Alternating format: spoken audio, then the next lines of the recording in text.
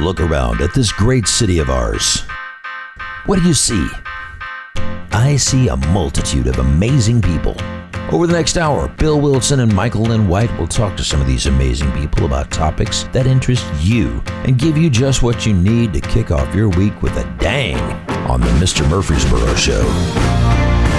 Hey there, Mr. Blue. We're so pleased to be with you. Look around, see what you do. Everybody smiles at you.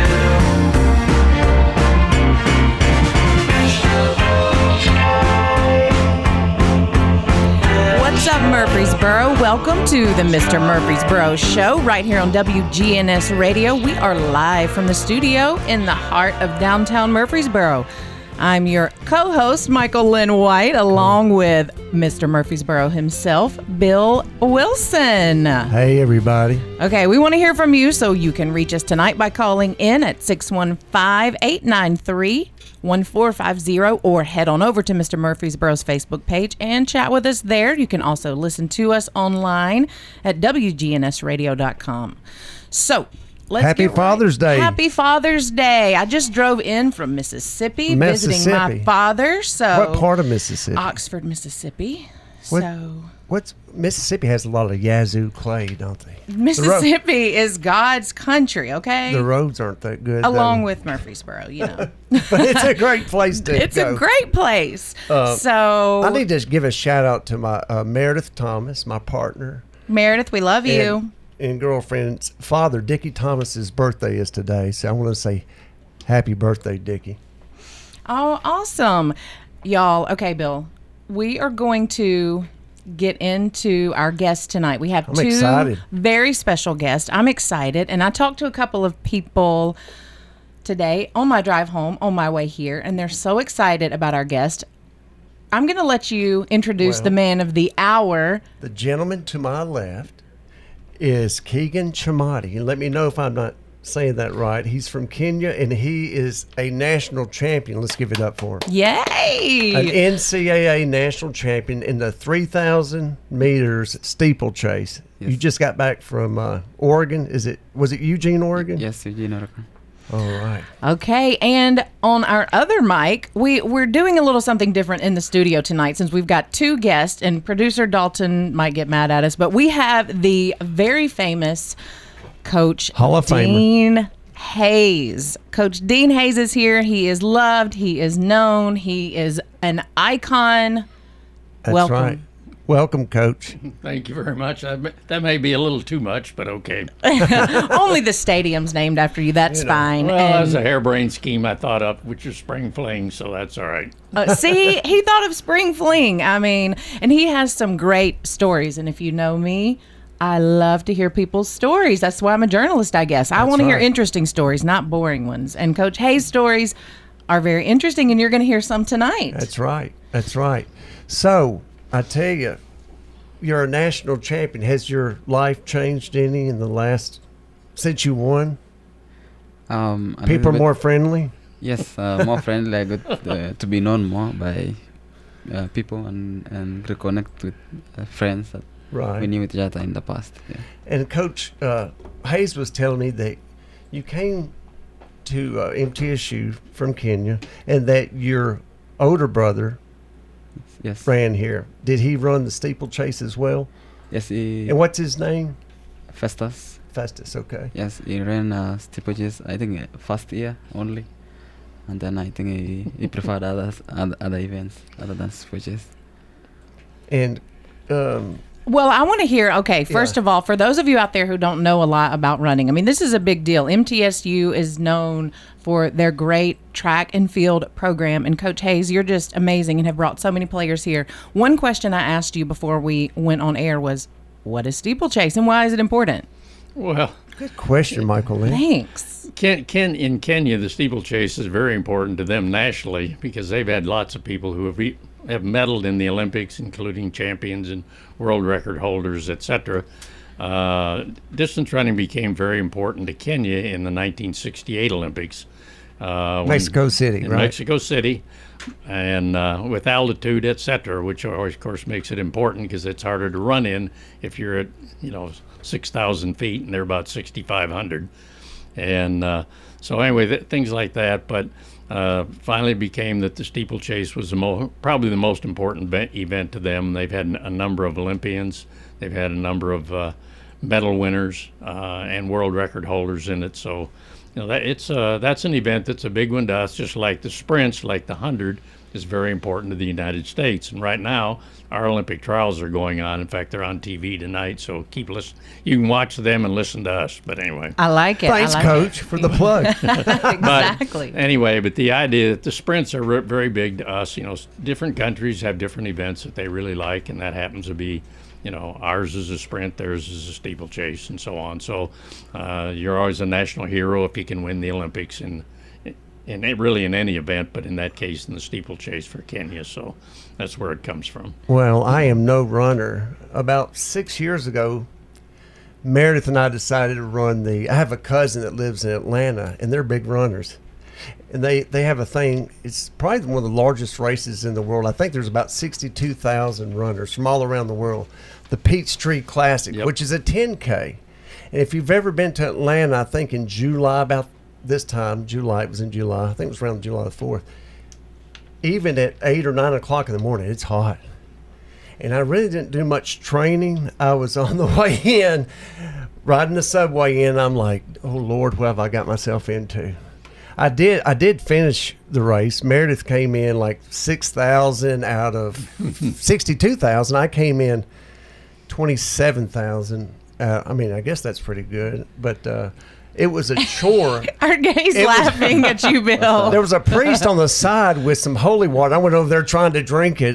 He had a thing trying to bless us. Did he really have holy water? He did have holy water in one of those little, you know what I'm talking about? Yep. But we made it through. What do you do? How do you train? What's your typical, if you're training for a race, what's your week? How many miles do you run a day or a week? Personally, I do my miles a week, like an average of 80 miles weekly, roughly. 80 miles? Yes. That's from here to Chattanooga. That's correct. But that's really what they do if they're going to be a distance runner, because you got to build up your strength, etc. And so therefore that's what it is, yeah. Coach Hayes, tell me how you've been doing this for a long time. How do you get these young guys motivated and get them to do what they need to do? Well, I guess they're on scholarship, so I guess that's a motivation. True. But, no, but when they come like this, and of course we've had a lot of internationals. In fact, we started with Nigeria in 1972, and Tommy Haynes, who's from Nashville and married a young lady from Murfreesboro, but he was a jumper for us, and he took a trip with Wheaton College from Wheaton, Illinois, and Fellowship of Christian Athletes, and he met all these people at different countries that he was in, of which Nigeria was one of them. And he brought me back a list of names, and so we recruited some of them, and they were the first ones to come. There was 3 of them. Of course, we've built it since then. But the thing of it is, we're getting them, especially back then when we first started, it was an opportunity for those people to get a college education, have it paid for.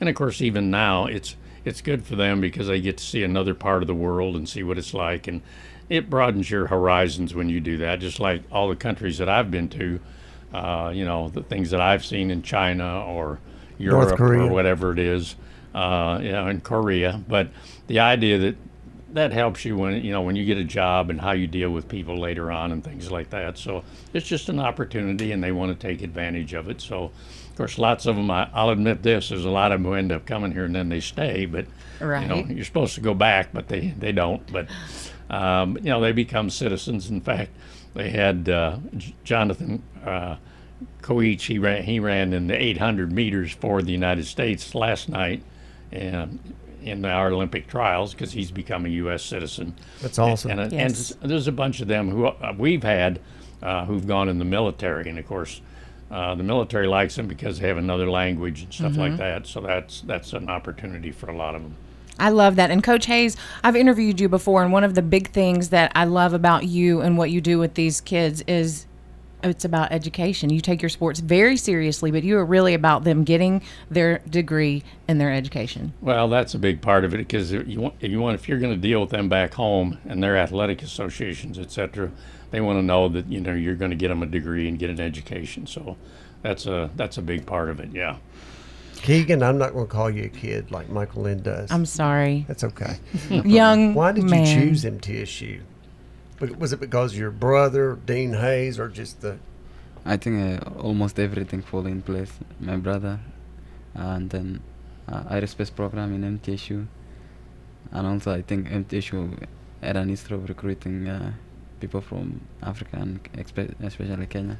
Were you nervous about coming here? I know your brother had come before you, so that's probably good, but were you nervous? Not that much, because I had somebody there, so it wasn't that hard. Like someone who is the first from his family to come to the United States or to a school in the United States. Being alone in a school, coming from a country where there's no other person from the country, I think it's really difficult and nervous a little bit. But for my case, it wasn't. Yeah, that's good for you. You've only been running. So you've been in the States how long? Since 2015, August. So 6 years. And you really started running before that. How? I started running 8 months before I came to the United States. That's just brilliant. It is brilliant. 8 months before you came here Yes. in 2015. Why did you start running then? Did you know you wanted to have this path? Yes, I knew, but I enjoyed other sports while in high school too, and I think I had more time to concentrate in training after my school. That's the 8 months was after my high school graduation. So that's what I had enough time to prepare myself. But in high school, I would like to play other sports and. What other sports do you like? I liked volleyball, but I wasn't good at it then, and I'm not at all enough to play volleyball really good. Football, which is soccer here. Yeah, It's football there. Yeah. Soccer. Okay, I know. I'm You gotta like, learn this, Michael. I know. I'm getting. All right, now ask him what his major is. Yeah, I was just about to ask him that. What is your major? Aerospace maintenance. Wow, aerospace maintenance. Yes. So tell us about that. Yeah, like, tell what us. do you want to do? I work on planes, and that's what my passion was. And in my home, we have the airport that's close to us is Elred Airport, which is hometown. But we didn't have that chance to go there that much, so and to see planes. But the route that most of the planes go by is directly through our home. So it was like one day I want to do something about planes. So, and when the chance to come to MTSU came, I will not hesitate taking it. There's a great aerospace department at MTSU. Yeah, it's one of the top in the country. It's really great. And you know what's funny is a lot of people don't even know that MTSU has it. I'll give you a little history. MTSU had an airport on campus. Yes. In the 1950s, I think. In fact, I've got an annual from, it's like 52, I think, and it shows where I think it's where the agricultural building is. There was a runway and a place you could just fly in and out of. Wouldn't that be cool? To be able to get to your class. Hey, I'm in Atlanta. I got to be in a class at 2 o'clock or whatever and just fly in. And would you like to fly? Would you like to, are you learning to get your license? Would you like to do that? To fly them? I would like to, but maybe in future. Not now. Not right But he's now. he's working on planes, and so are you currently working, or what are you doing right now? No, I'm going to. I'm joining my graduate school right now. So I won't be working right now, but I'm coming back to school. Oh, that's right. Okay, Good so for you're you. getting your degree. Okay, so I'm looking on Facebook really quick, and someone says hello in Kenya is, how do you say hello in Kenya? I don't want to mispronounce it. Abari. Abadi. This person says Saza. Sasa is a slang. That's Andy Keel. Yeah. It's a slang. Okay. Yeah. Gotcha. Okay. I might should watch what people say on we Facebook. need to I watch might what you're end up saying. something bad. But you can Coach teach us. Hayes is over here laughing at me like, cut. It happens every now and then. Yikes. Yes. Okay. You don't know it's bad, I was but it gonna. is. How long did it take you to learn English? Did you know any English or just broken English when you got here in 2015? Oh, we learn through English, but we don't normally speak English. We like to speak Swahili. Swahili? Swahili. Yes. That's the language in Kenya. So Yes. we don't. Most people think like Kenyan is a language, but it's not a language. That's the country only. But most of their teaching is in English Yes. at most of the schools, so that's why. They don't have to take a TOEFL if they come from the English-speaking country. And remember, at one time, Kenya was controlled by Great Britain. So it's It going was to be part in of English. the Okay. British Empire. Yeah. Okay, well, we are going to go to a quick break. Thank you to our sponsors. You're listening to the Mr. Murfreesboro Show right here on WGNS. I'm Michael Lynn White with Bill Mr. Wilson. Murfreesboro, yeah. We'll be right back.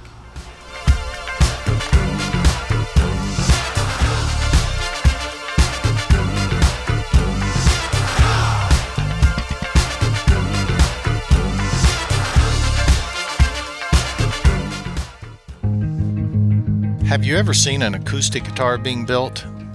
At Gallagher Guitar Company in downtown Murfreesboro, we have trained luthiers who are building some of the finest guitars in the world.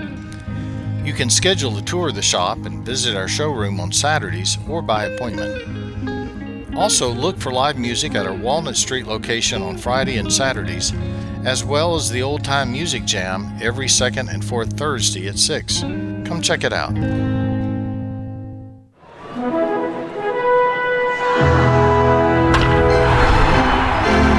Grand Slam Collectibles is your place in Murfreesboro to buy, sell, and trade sports cards, collectibles, and memorabilia.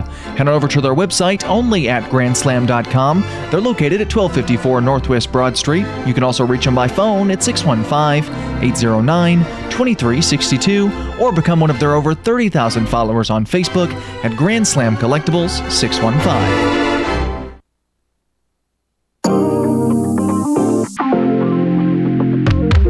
Has your home experienced storm damage, or do you just need a remodel? Oakstone Builders LLC is your answer. They also build custom homes. You can find them at 3173 South Church Street here in Murfreesboro or call 931-488-5967. That's 931-488-5967.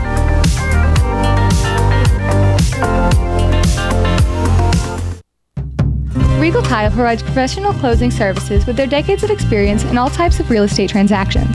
They can adapt to any situation and handle it with ease.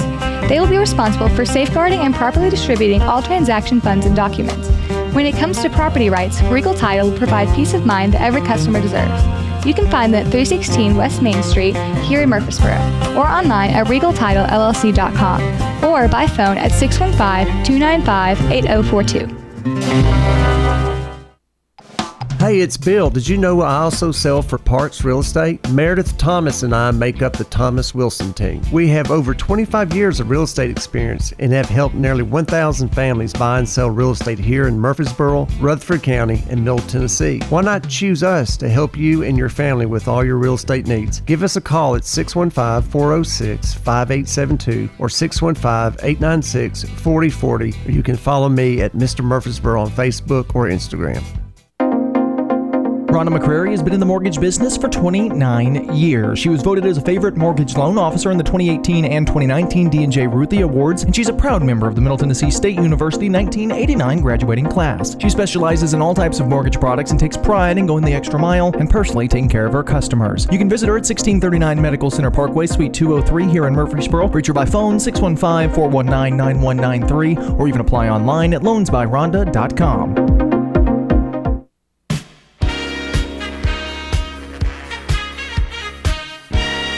All right. Welcome back, everybody. Michael Lynn White, along with Bill Wilson for the Mr. Murfreesboro Show. Hey, hey, hey. Where we have got two awesome guests. Coach Hayes, people love you. Coach Dean Hayes, and our superstar runner champion, Keegan Chamati. Keegan Chamati. Keegan, we appreciate y'all coming in, especially at 9 o'clock on a Sunday night. Yes, thank you. Didn't get anything else to do. It's all right. Exactly. Thanks, Coach. Okay, so let's talk some more about what made you win this race? Like, what do you think set you apart? I think that's a good preparation and experience that I got in the years past, especially in 2019. That was my first year participating in steeplechases, and I learned a lot. I took it as a learning opportunity. And in 2019, 2021, I was more experienced than majority of the guys, and I knew to prepare myself for the race. So you said in 2019. What happened in 2019? That was my first time racing steeplechase. I had not raced steeplechase before. Oh, in And steeplechase. 2020 was COVID. Y'all didn't have a didn't season have track last year. outdoors. Yeah. No, they called all spring sports off in 2020. What did you do with your athletes? Not a thing was the trouble for the most part. Really? Oh, yeah, which wasn't good. But to go back to by him being there in 2019, he got third, so he had experience at placing. He also had experience of being in the race, going through the trials and the finals. So that's the kind of stuff that helps you. And do not get me wrong, it's always good. If you can win a title, it's fine, and I'm all for it. But if you're underclassmen who win titles, there's a lot of different pressure the next year. I know, because I've had athletes with that. It's great for him. He won it as a senior. He's on his way out. He doesn't have to have the pressure of defending the title and everything. But he got the experience 2 years ago. And of course that's a big plus. Just the fact that you've been in it, seen what it's like, you know what's going on, and made them hungry for it. Yeah, and you really can't buy that kind of experience, is what it is. Tell me the kind of people that he's competing against. Oh no, he's competing against people who will be in our Olympic trials and things like that. When I was dealing with USA Track and Field, we always figured about 1/4 to 1/3 of the athletes who make the team, or at least at that time, would be people who are in college or just got out. And I watched some of it tonight, and I watched some people who are collegians right now, and they're going to make the finals. How many of them will actually make the team, I don't know, but that is kind of the deal. I will say this: when I really was dealing with it, which was in the late 90s, 80s and 90s, you didn't have many that ran as long as they do now. USA Track and Field has changed, and now these athletes can make money, and they can make it over a long period of time, and so therefore now you have an older team. But back then, probably 1 out of every 4 or 1 out of every 3 would be a collegian, because most of them a couple of years out, and you couldn't really legally make very much money, if any, and so therefore they wouldn't make it a long career. So they could turn pro. We really got started with the pro business in 1983 when we had the first World Championships, which gave big money to, at that time, the top 3, which has changed now into the top 8 make money. But anyway, in the top 3, and they made good money. The United States, Olin Castle really pushed that idea that you could legally make money. And so instead of being paid under the table or whatever you want to call it. Right. And so therefore it let these people make a living and keep doing it all year long, and so they could go into their 30s. Where before, if you were more than 23 or 24 years old, you were probably done running, is what it was. Oh, wow. You just couldn't, you couldn't They make used a to have living. running clubs, didn't they? Oh, yeah. That was a big thing back in the day. Yeah. And really one of the things I pushed with Olin, which he bought on and made it go, instead of giving such big money to the top 3, we pushed, because after I watched some of these went to that first championship, I said, what you need to do is pay for all 8 who make the finals, and that way you're encouraging more and more people to keep staying in track. Right. Mm-hmm. So is there a pro, and I'm a novice at this, is there a pro league, a running league? Oh yeah, you have a diamond league, and they make diamond money. league? Yeah, that's what they call it. But those are meets that are at varying places in varying countries, and they pay for each place that you get. Yeah. Wow. Oh yeah, no, I even then when I was traipsing around with them, we'd go to meets and they'd give us the money, which we then split up amongst the athletes depending on what places they got or what guarantees they had or whatever to come. And I've sat there and counted out those $100 bills to give to them, but that was what their pay was for going to that meet or actually placing in it, or whatever guarantees they had. Yeah. Right. It is that's cool. It's a big deal. It's intense, but you're dealing with some serious Oh no, there's serious money. I mean, you set a world record, you're going to make big money, and you're going to have a good contract with Nike, Adidas, Puma, whoever it happens to be. The great runner from Kenya, we were just talking about Keno. What made the United States, when did running really take? Was it Steve Prefontaine in Oregon that helped? Yeah, he really encouraged it because everybody liked how competitive he was, et cetera. And of course they were successful, but at the same time it was sprints, was a big thing for us because we've always been good in the sprints, the 100 and the 200, things like that.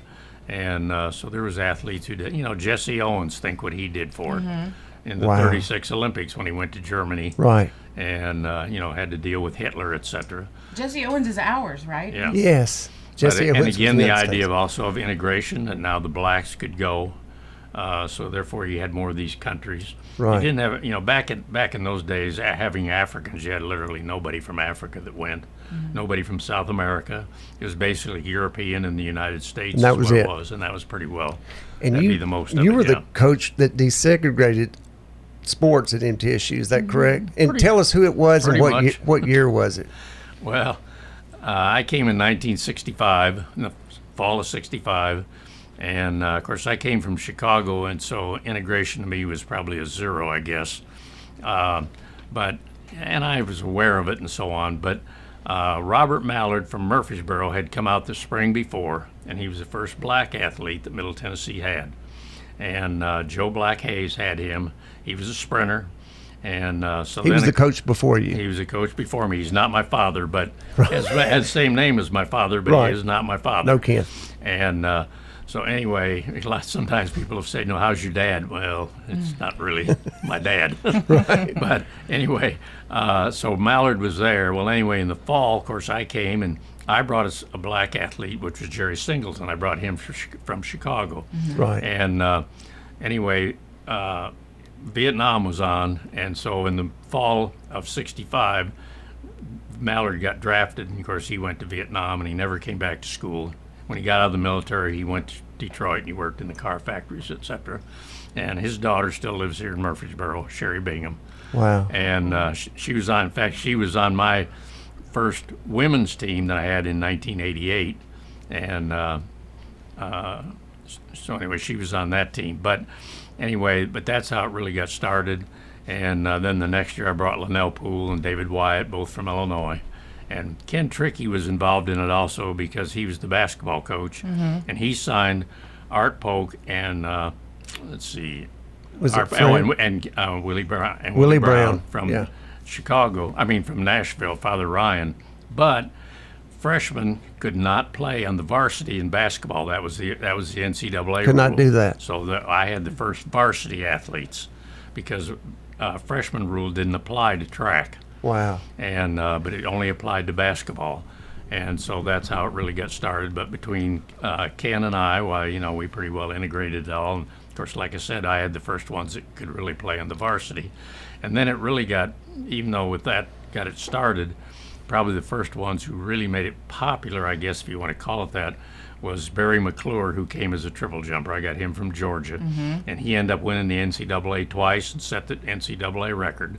On the triple jump. From the triple jump.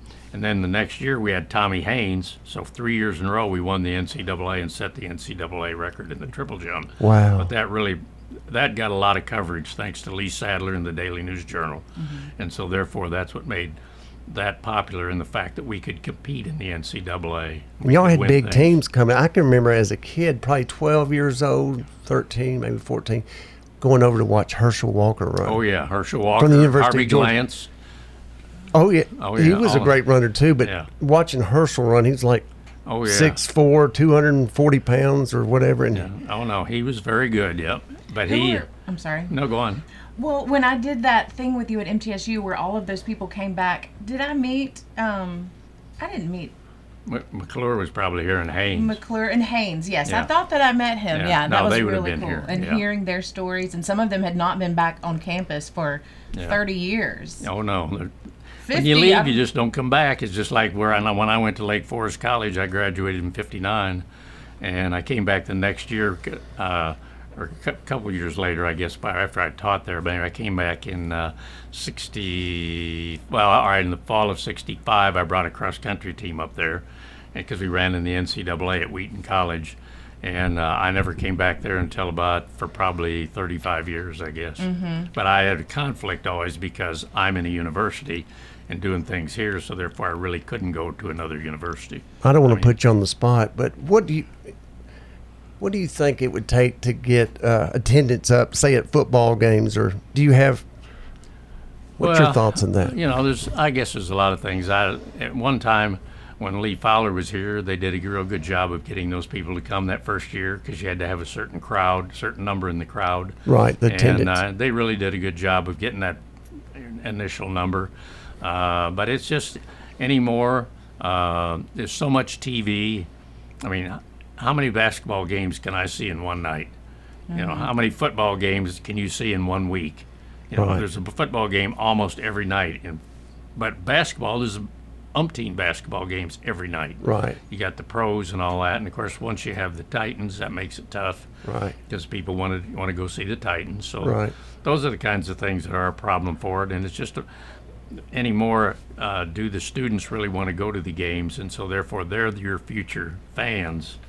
And so by them not going and getting interested they put the beer garden in the football. You would thought that would have done something. You can drink now. Yeah, well, I guess, maybe that'll get them in.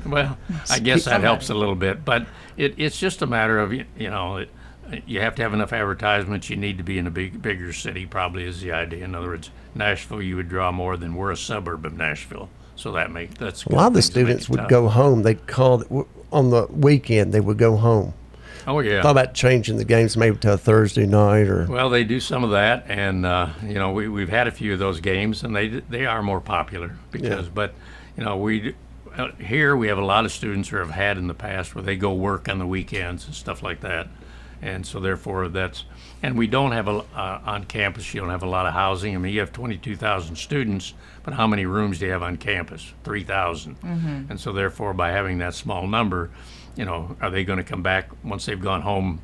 Are they going to come back that night or the next day? Right. And they can sit there at home and watch them on TV and things like that. So there's a lot of problems with it. But sometimes the TV games, if they think they're going to get their face on TV, they'll come. Yeah. But right. Paint themselves up. Yeah. Oh yeah. There's some of those. I can remember. Too. I went to college. I did graduate from '84 to 92. I don't recommend that, Keegan. Keegan's already graduated. I should have been a doctor. Of course, I had a brother. Is that right? Yeah. Dr. Bill. I had a brother, Mitch, who graduated in 3 years, a brother, David, who graduated in 4 years, and a sister, Debbie, I think, 4 years. And I was there for 8 years, and my parents and I went through two presidents, Dr. Ingram and Dr. Walker, but my parents were good friends with the Ingrams, and they would play bridge. They'd play cards from time to time, and Dr. Ingram would look at my father and go, Floyd, do you have an idea when Bill's going to graduate? Oh do you happen to know? But anyway, I had a good time while I was at school. I did graduate. I think I had like 400 hours attempted, but it was I got to know everybody very well. There are some of those, yes. But I can remember getting our cards pulled. That was the thing. If you got your cards pulled, that means before you go to register for class, if you knew somebody, they could pull your cards. Early I heard about this. They pull your cards, and then you can go and they put it in this old computer, and it had little holes in it, little chads, like the Chad vote from the Florida election of 2000. But that's how, when I went to school in the 80s, you had to have a long piece of paper, and your classes were pre-programmed on there, and you had to have somebody pull your cards, or you weren't going to get those classes. Keegan's looking at you like, I honestly don't care because I get online and get my classes. Keegan, wake up. He does. That is correct. Wake up. But that's still stressful. Anybody listening, picking your classes, I swear. Okay, so question from Facebook. Okay. Steeplechase is known for its water jump. Any good stories from the water jump? Have you been pushed? Falling in the water? That's the point that I think are there fish in the water? No, I'm just kidding. No. I think it's the point where most people make mistakes, but I do like that point the most. You can progress at the water jump, but you can waste a lot of time inside, depending on where you jump into. Like if you have really good push-ups, Right. You can save time there.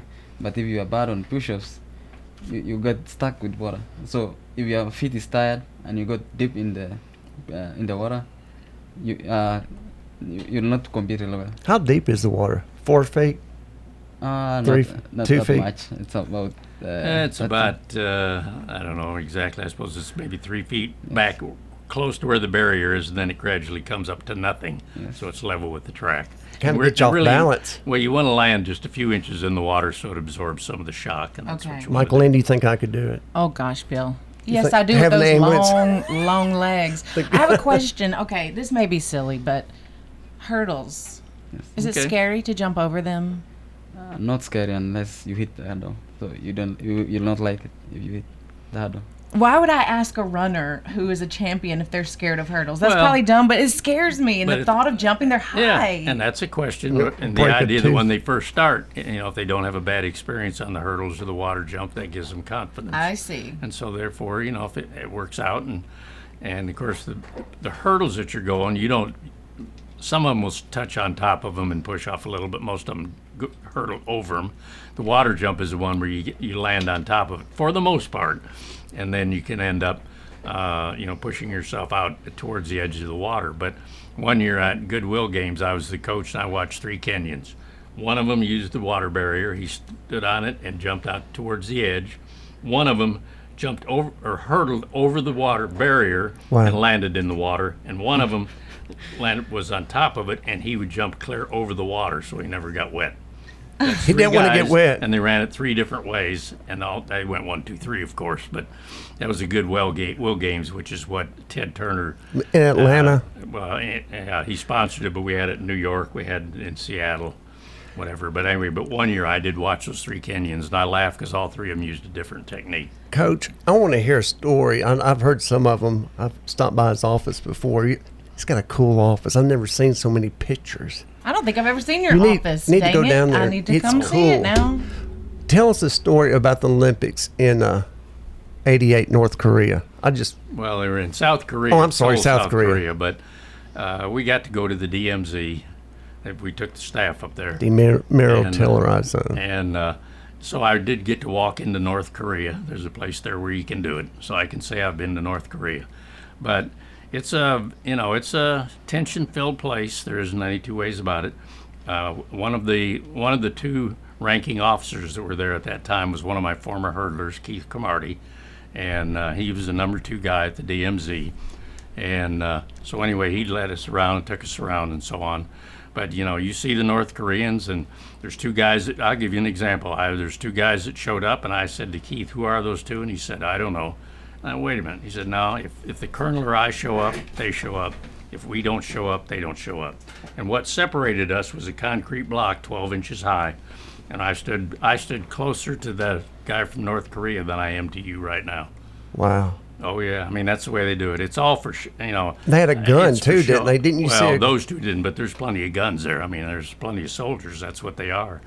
But no, I mean, it's all for show, to show that you're better Right. than them, or Strength. they're better than you, or Yeah. whatever. And the whole part of it is, the philosophy of it is, what will you do to outdo me over nothing, is what it really comes down to. I mean, that's my best description of Right.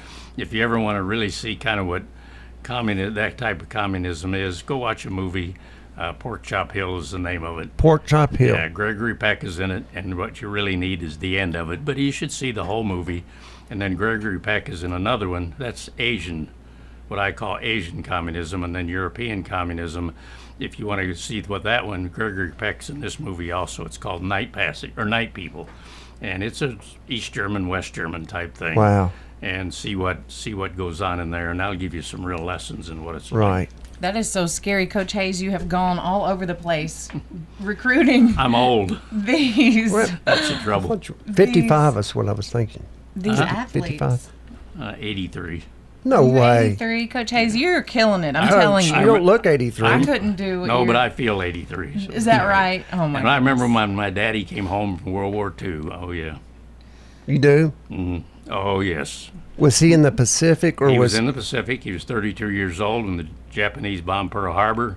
My mother never forgave him for volunteering, but they all did. He volunteered, okay. Oh, yeah. And but anyway, 32-year-olds do not chase up hills, and so they anyway, the Navy finally took him, and he went to Iwo Jima.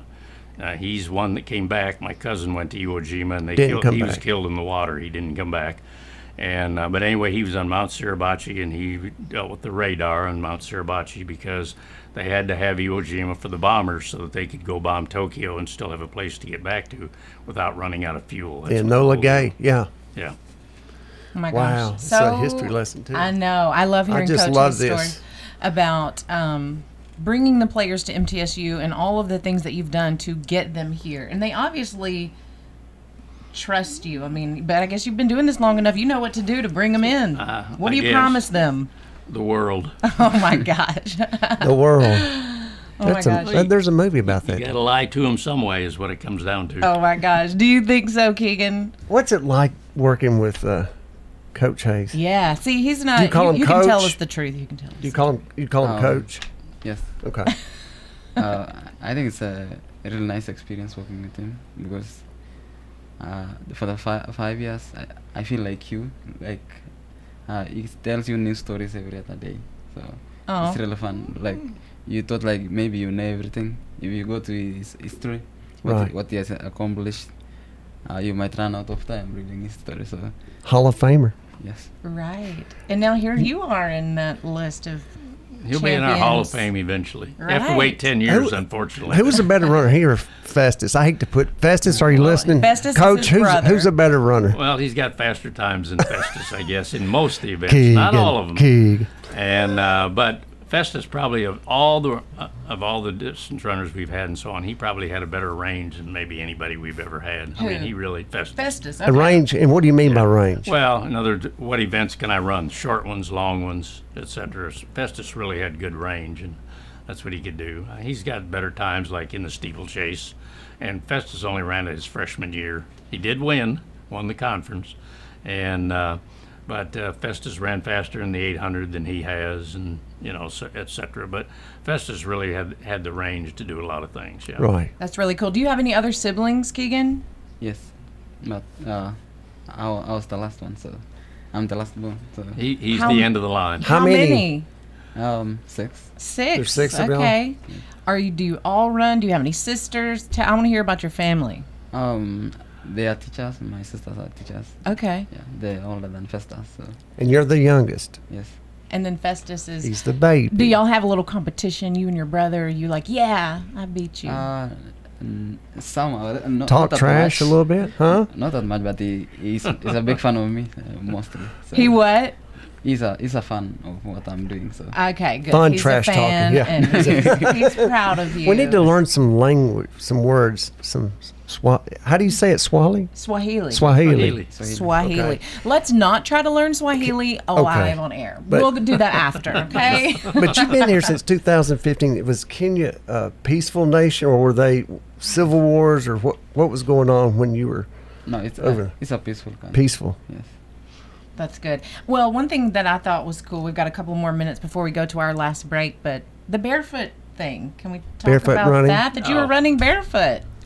I think most of people in Kenya are used to walking barefoot. Uh-huh. So when they first get introduced to running shoes, they feel like it's heavy or they don't fit their feet that well. It's not natural to them. Yeah, so they finally hope to run with barefoot than their shoes, especially when they are first introduced to it. But when they get used to it, they might prefer the shoe. They will eventually prefer the shoe, but at first barefoot, I think, is the thing to go by. So they do prefer the shoes. Oh yeah. In the Okay. end, shoes are better for them. There's no doubt. I mean, just Right. like running the steeplechase, stepping up on that barrier, etc. Right. But no, but that's what it was. And, and shoes weren't as popular, like 20 years ago and stuff like that, or 30 years, whatever it is. So, but now, you're going to see shoes on just Yeah. about all of them. Yeah. I got a question. In Kenya, when you're a little boy growing up, would you ever see lions or elephants? Like we would go out here and see a deer. And not. What would you see? Okay, I think they are in game reserves or game parks. They are Like they don't Antelope? Yes, the antelope, like those animals that are not that dangerous, you can find them anywhere. But the lions and the elephants, no, they can't come too close to people. Rhinoceros? No. They don't exist. Most of that is more south towards South Africa. Where's Kilimanjaro? That's not Kenya. Is it? It's in Tanzania. Like. Have you ever been there? Have you ever been by there? Yeah, close to. It's Kenyan-Tanzanian border. What river runs through Kenya? We have a river Mara, which separates the Great Serengeti and Masai Mara. Great Serengeti. Yes. Mm-hmm. Serengeti. And Masai Mara, which is the game reserve, and then the river, the wild beast. That's the animal. Wildebeest? Yes, they cross the river. They have seasons. Crocodile. Yeah, so the crocodiles wait for them. Yeah. Oh my God. Sometimes I've seen, those crocodiles. I don't know. If I was an animal, I'd like to be a cheetah because I could run from everything. Oh my gosh, we could make that a game on our show. We could have all of our guests say, "What animal would you Coach, be?" What would you be if you were an animal?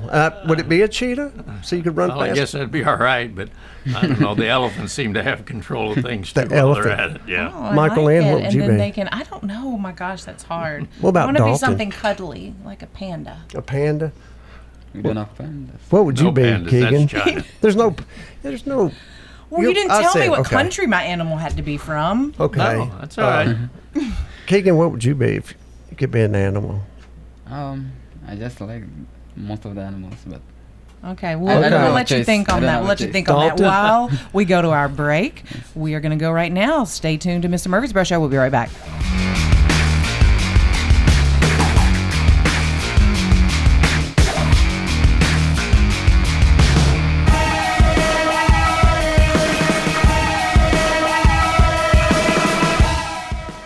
If you enjoy acoustic guitars, stop by the showroom at the Gallagher Guitar Company on Walnut Street in Murfreesboro, Tennessee. We are open to the public every Saturday from 10 until 2 and at other times by appointment.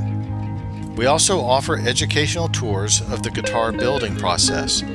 And be sure to check out our live music venue. Why go to Nashville when you can hear live music in downtown Murfreesboro? Look us up at GallagherGuitar.com.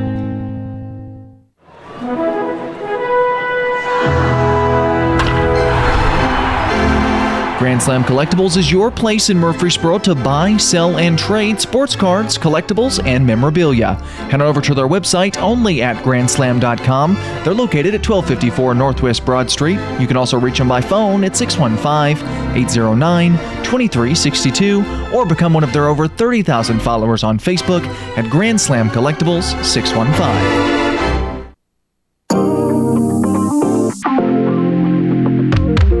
Has your home experienced storm damage, or do you just need a remodel?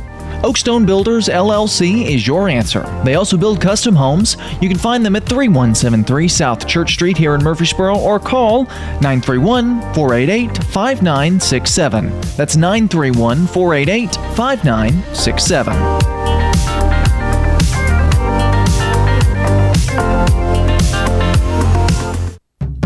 Regal Title provides professional closing services with their decades of experience in all types of real estate transactions. They can adapt to any situation and handle it with ease.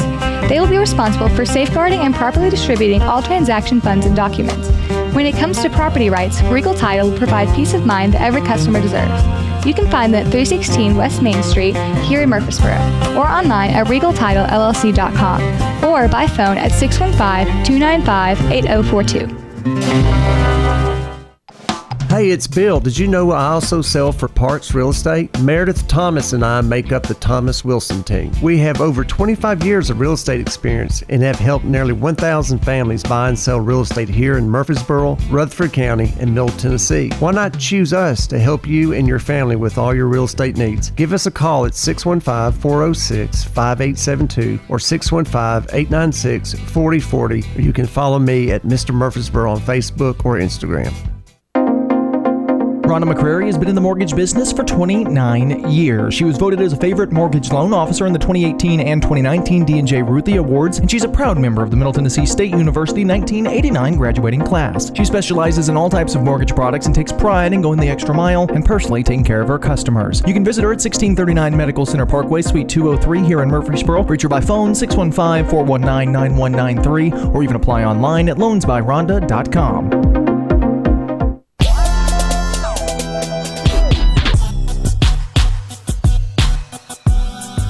All right, welcome back, everybody. We are on the home stretch here on the Mr. Murfreesboro show with Bill Wilson, and I'm Michael Lynn White with our guest, Keegan I don't want to mispronounce your last name. Chamadi. And Coach Dean Hayes. Okay, so on the break, we were talking about future plans for you, and I asked Keegan, was he sad that running is over? And tell me what you said. Not at all. Not at all. He said not at all, but he is in graduate school, which is awesome, and we're excited for you. And Coach Hayes, I wanted you to just tell everyone what you were telling me about, things change a lot when you stop. Yeah, when you're in school like this, you have a team, and it's a group for you to be with. Now you're going to be on your own. You don't have a team.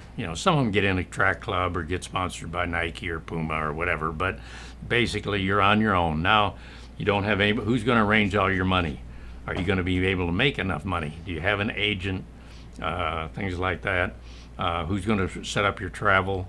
If you're going to fly to Europe and really run in Europe during the summer and try to make money, etc., which is where most of the money is generally going to be in the European countries, because track is much bigger there for the out of school people, and of course, and it used to be really big for that big part of it for them there. But those are things that what I want to do about motels, or do I have to catch a train, or am I going to catch a plane, or whatever it happens to be.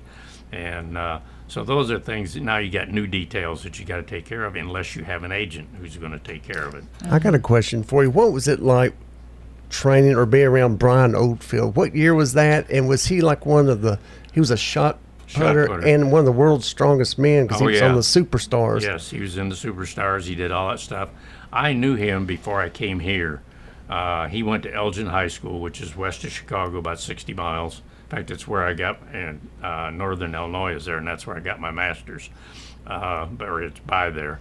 And when I came here, he'd been here for 2 years, so I had him 2 years afterwards, although he did stay an extra year. He was a character, wasn't he? Oh, yes, he was a character, there's no doubt. But he was very competitive. He was very good when it came to, if you took him somewhere and he was competing with the best people, he was really very good. Right. He didn't like it as much in terms of just being with some Joe Blow team or teammates or whatever, but he liked it when he was with the really good ones.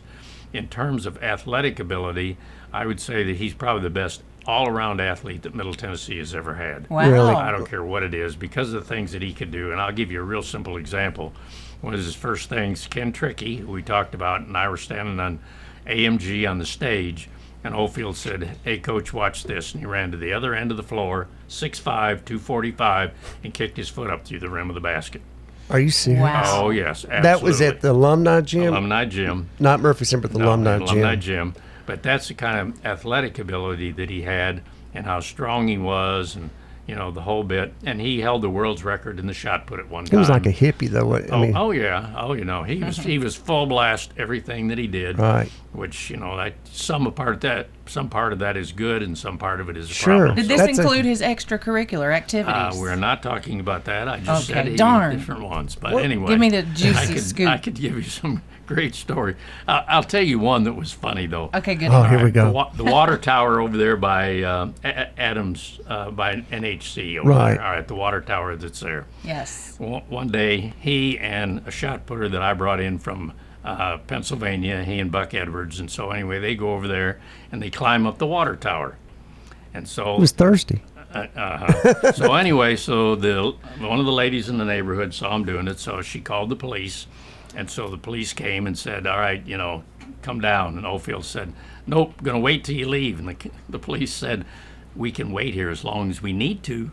So anyway, finally they came down, and so they took the two of them down to down to court, and they went before the judge. And, of course, the judge chewed their rear end out and said, what were you trying to do? Well, we just wanted to see what Murfreesboro looked like from up there. Oh, my goodness. See the whole city. That's the hilarious. next day, chain link fences went around.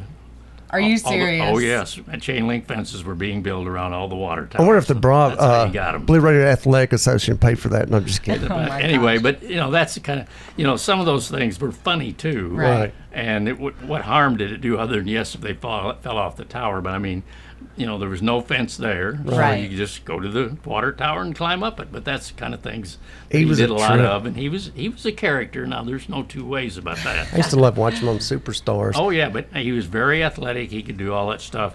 He could throw the discus. He could throw the shot put. He high jumped for us the whole bit. And I brought a sprinter from Chicago, Conkles, and anyway, he could beat Conkles out of the blocks every time because he lifted so many weights. Now, he couldn't beat him very far, but when they had the pro league, they had a pro league for 4 years. Right. He was in that pro league, and at the end of every track meet, he ran the women sprinters that were in the Olympics, and he never lost a single time. That's wild. That's amazing. What is this guy's name? Brian Oldfield. You can Brian Google him. Oldfield. Passed away about 2 years He ago. was in learning sport. He was on the about him. cover of Sports Oh, yeah. Illustrated Oh, yeah. He I'm was on the front learning. page. with a shot put. I'm Yep. learning all about these Murfreesboro. And he was in the Olympics in stars. 1972 when in Germany. What was the big event in Madison Square Garden every year? I used to watch it. It was indoor. They had The- the indoor track meet. Yeah. Yeah. I used to always watch that as a kid. Oh, growing yeah. up. Well, this has been a great show. I'm so excited that we had all these stories. That's gone by so fast, Coach Hayes. I love it. And Keegan, I'm so excited that you are here tonight, and we're proud of you, and we're excited. So, Bill, why don't you thank our sponsors Yes. and thank everybody for listening, and thank you, Facebook. Thanks, everybody. For, Thanks to Rhonda McCray with Iberia Bank Mortgage, Chris Rowland with Oakstone Builders, David Mathis with Gallagher Guitars, Tabitha King with Regal Title, Meredith Thomas with Parks. Thank y'all for joining us tonight. We'll be here live again next Sunday at 9 o'clock. For Michael and White, this is Mr. Murfreesboro. Good night. oh my God.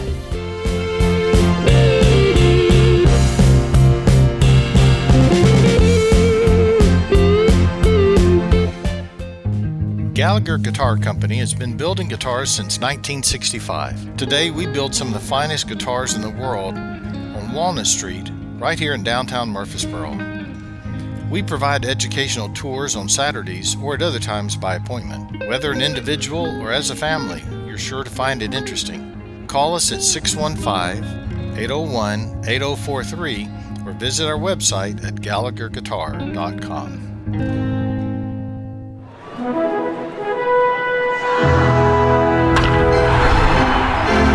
Grand Slam Collectibles is your place in Murfreesboro to buy, sell, and trade sports cards, collectibles, and memorabilia. Head on over to their website only at grandslam.com. They're located at 1254 Northwest Broad Street. You can also reach them by phone at 615-809-2362 or become one of their over 30,000 followers on Facebook at Grand Slam Collectibles 615.